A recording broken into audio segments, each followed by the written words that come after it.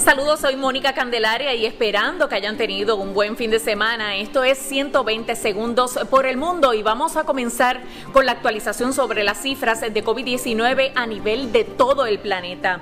Y sepa que ya superó la cifra del 1.000.000 de muertos 9 meses después de detectarse el COVID-19 en China. Asimismo, más de 33 millones de personas se han contagiado con el nuevo virus. Estados Unidos es el país más afectado en número de muertes y casos, con casi 205.000 fallecidos.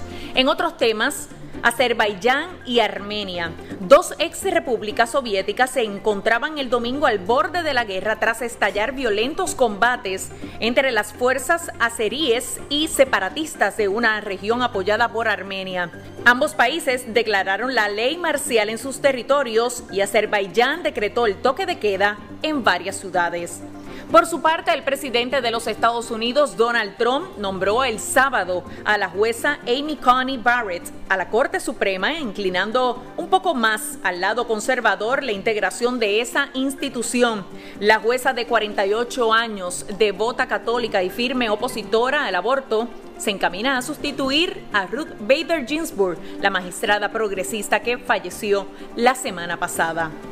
Cambiando de tema, la red social TikTok logró una prórroga de último minuto el domingo, cuando un juez federal de Estados Unidos suspendió el veto impuesto por el gobierno de Donald Trump a las descargas de la popular aplicación de videos horas antes que la medida entrara en vigor.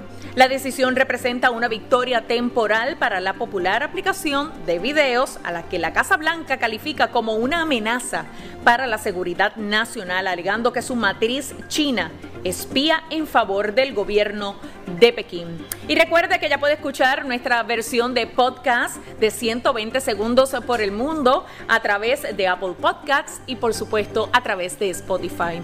Esto fue todo de mi parte. Gracias por su sintonía. Mónica Candelaria para 120 segundos por el mundo.